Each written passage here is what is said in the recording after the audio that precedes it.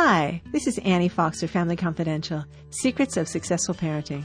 My guest today is J. Richard Knapp, a.k.a. Jim Knapp. He's the founder and CEO of StopBullies.com. Jim's career has spanned nearly 4 decades as an elementary school teacher, principal, university adjunct graduate school instructor, state and national leader in education, author, and trailblazer in bullying prevention. Hi, Jim. Welcome to Family Confidential. Good morning. How are you doing today? I'm doing great. Oh, glad to hear it. You know, you and I have connected on Twitter for a really long time, but we've never actually even had a phone conversation. So I'm very happy to be talking to you today. I really, really admire all the work that you do at StopBullies.org. And I wanted to ask you briefly, how did you get involved in this work? Well, I was a teacher and a principal for probably 35 years. And when I finished my career there, which had a lot to do with bullying, I was involved in some things within the state, had a passion to see this behavior dealt with. And just one day I listened to my oldest daughter who said, you know, you need to work on this more and write a book and talk to people about your experiences, your knowledge. And that opened the door. And ever since then, I've been working, I guess you'd say my passion to see this behavior come to an end. You know, you and I connected on this very issue because it's definitely my passion as well. And I'm on the receiving end of emails from kids who are really at their wits' end because they feel like they're getting no hearing from the adults who ought to be helping them and guide them through childhood at home and at school. So they're very, very frustrated and I worry for them. And so I wanted to ask you first, let's define this word bullying because kids use it maybe more than they should. And I think it's really important to identify a behavior accurately so that we can know what we're dealing with. So how do you define bullying? Well, there's the technical side of it. I guess you'd say the research side of it. And that one says that it's got to be about power. Mm-hmm. Somebody's trying to have power over somebody else and dominance over them. So if you don't see power and dominance, it may not be bullying. And then here comes the critical piece. Okay. It happens more than once. So sometimes I run into people and there's a bad behavior that happens in the playground, at a school, at home, downtown, and they think it's automatically bullying. Not true. Without the power issue, it's probably not bullying, but it's definitely a serious behavior problem that's affecting people. And that's the critical part right there. I tell people today, don't worry about as much whether or not it's bullying. Worry about the behavior. Identify for what it is, because obviously the behavior is causing problems. It could be damaging somebody, hurting, mm-hmm. And long-term effects could come out of it. So, but if we're going to be technical, yeah, it's got to be about power, it's got to be about dominance, and it's got to be more than once. Mm-hmm. So I really appreciate this distinction because, you know, some kids are now getting to the point where if I say to you, I don't like your new shoes, teacher, she's bullying me. Sure. And it's a rude comment for sure, and it may need some to be addressed, but it's not, as you say, bullying. So how is it that schools, in your experience, I mean, you're in a leadership position in a school, you say, as a teacher and then as an administrator for several decades. And I've experienced a lot of frustration from kids, as I say, but also frustration from parents and often from teachers where this is a persistent, problem. And I'm wondering what your theory is about why when we have such increased awareness, especially over the last 10 years, this is still such a persistent problem. Well, and let's start out right there with the research. We do national studies from the 9th grade to the 12th grade all across America every year. Mm-hmm. And bullying has not reduced itself a bit. It's there, it's happening. All that's changing is the different methods. So we have a national issue that's going on. But at the same time, we have another pressure, if we're going to look at the school component, where they're getting hit with things such as kids not scoring as well as they should on tests. And most of it's right around the academics. So they're trying to find the time to deal with both. But they've got to. That's the whole point. Yeah. They've got to deal with it. And one certainly affects the other, right? I mean, if yes. I'm afraid for my emotional and physical safety in school, as a student, I'm not going to perform very well or pay attention very well to academics. Right now, we know that on any given day, about 6% of your population is skipping school because of this behavior. 6% of school-age kids they're just not going to school. They're afraid to. They're afraid to go to school. Right. They're staying home out of fear. Are they saying I got a stomach ache, or does this data tell us that their parents are aware of what's going on? I would tell you that both. Mm-hmm.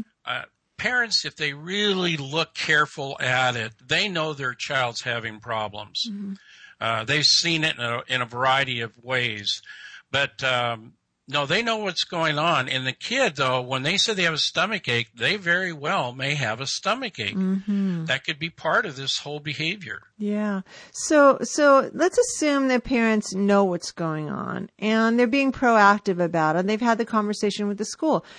Typically, what can they expect in terms of a response from the school? Well, first of all, I would want parents in our American audience especially to look at the law of your state. Now, throughout the United States, almost every state now has laws. I played a part in the one in Oregon. What you need to do is be aware of what your rights are and what is the expectation of the school. Now, primarily, the bullying laws are aimed at schools. So if you have bullying that's happening away from school, it's probably not going to work. But when it's involved there, and the reason is that's where the other kids are. Mm-hmm. It's not because of that the school has something seriously wrong. It's because that's where kids are. But the parent needs to start there. That's the first thing. Where would a parent find that information? Well, if they can't find it through the normal channels, contact me. That'd be one way. And I'd be glad to aid them to the direction of it. I would do a search on search engine, putting in their state and anti-bully law. Generally, that'll get you to it. You've just reminded me that I know of an aggregate site. It's called bullypolice.org. Yes, that's the one. And it has all 50 states and gives them a letter grade for their compliance or actually for what laws are on the books. Right. Okay. And I'm very aware of that one. That would be a great place for them to go search it out. Now, there is, the last I knew, one state that has not created a law yet. And each state is different. They're not a copy of each other. Right. So some states, the parent may not agree with what is in the law, but that's what's there. Okay. Typically, what it does, it tells the school district what they must do when they become aware of a child that's being bullied. Now, the law, if it's a well-written law, should have two components. Not only what you do for the victim, but what you also have to do for the actual bully. Oh, that's because we know if you don't start working with that child or teen, the impact later in their life is going to be very serious. Now, this is great. I'm so happy to hear a little bit more about these state laws because I know typically when kids are, if a school has a zero tolerance to bullying, kids who are perpetrators, socially aggressive kids, get expelled. Well, that doesn't teach them anything. And as a matter of fact, it may embitter them. And when they do come back to the school, if it's a suspension, then what's the likelihood that they have learned anything? So I'm really glad to hear that somebody was smart enough to know that there are two components to this, the kids who are the perpetrators and the kids who are the targeted kids, and both need education and protection. When I started assisting with Oregons, that's where parent involvement is really important, because when parents say to them, where's this component in our law, they can get a hold of their legislatures in their state to make those adjustments. My belief is that in time, we'll see almost every state be some form of a copy of each other. Okay, so now I'm going to play devil's advocate for a minute because I like to do that. and so you've got, see now 50 states. Okay, we're 5 years in the future. 50 states, and they all get on bullypolice.org. They all get a letter A or A+ for the laws on the books. But you and I also know that each school is unto itself a unique entity, and leadership in the school really determines the tone that's set amongst the faculty and amongst the students. So, I got an A+ for the law that's on my books, but my kid is still coming home and telling me that this situation persists. What is my step as a parent now? The first step is stay calm. Okay, let me take a deep breath because, man, as a parent, I get really upset when my kid is upset. And that, as a principal, a teacher, I can tell you that it's a common reaction when you find out your child's been bullied. Parents, do your very best. Stay calm. That calmness is one of the best things you can teach your child in the future of how to deal with very stressful situations. That's great advice. So that's the starting point. But now let's talk about the parent's role in particular. Yes. If we're talking reactive, well, it's already happened. So I want to talk to the parent about being proactive instead. Get on the front end of this to find out what's going on. Now, every parent has the right to know what their school safety plan is. Now, that doesn't include which direction you're going to walk in the case of a shooter or something like that. That's information that I don't agree with. That's the kind of information you need to know that is done. The people at the school know what to do. But in this case, we're asking a simple question. What is the status of bullying in our school? Now, years ago, I ran into an administrator who I asked that very question when I was being asked as a consultant. And the person reacted to me and said, "We don't have bullying." And I stopped. I go, now, with the United States that has 1 in 5 kids being bullied every day, you're the one that doesn't have any? And the individual did get a little bit hostile with me because I was challenging their authority. Yes. But as a former administrator and as a parent, I felt that it was a good thing to do. Yeah. Parents, you can do it respectfully. You don't have to do it aggressively. But what is the plan? And PTAs, PTOs, any kind of group that works with the school need to know that there is a safety plan that includes bullying. And that part that I would ask is, what is the preventative side? Oh, wonderful. What are we doing with our children from the first moments they come into the school? Great. Yeah. Now, along with that, asking the questions, I'm also the person that believes you need to walk the talk. So as a parent, I come back to them and say, what are you doing to teach your children these very same preventative techniques? Rarely do we see a kid that has been taught things like compassion, dignity, respect, understanding, calmness. When we see those, they're not usually the targets of the bully. Mm-hmm. In fact, the targets of the bully are often quite the opposite. They are the shy kid, the quiet kid, maybe a little quirky, things that kind of naturally isolate them from others. Mm-hmm. Because remember, again, it is about power. Mm-hmm. It's always about power. And so when our parents look at their children and say, okay, I'm going to do these things at home. And for example, my own grandchildren, my daughter and her husband will take them out during the holidays and do some very neat, compassionate things.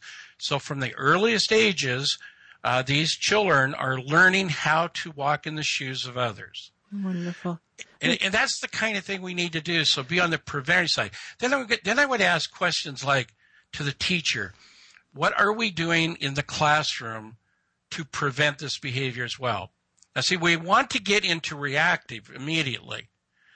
And that's not where you're going to win this. Yeah, putting out fires when they see them instead of, helping kids learn to deal with what I call destructive emotions, which is the playing with matches. We're all human beings. We all have emotions. We all have moments when we feel like we're offended or we feel jealous or we're frustrated. That doesn't usually bring out our best selves.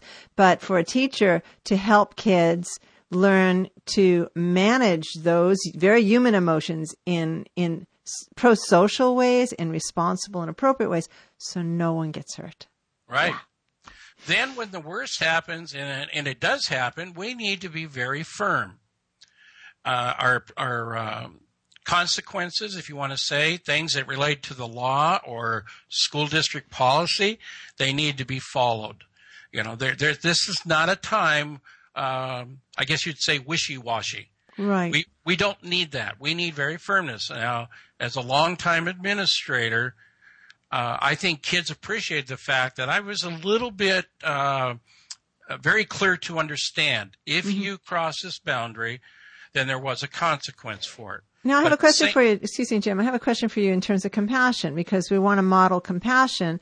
And, you know, often I hear about kids who are not treated well at home, and they come to school with a lot of emotional baggage.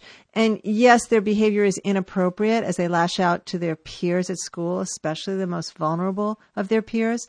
But how do we as educators show compassion for that child and teach him or her another way of being when they're not getting that at home? That's a challenge, huh?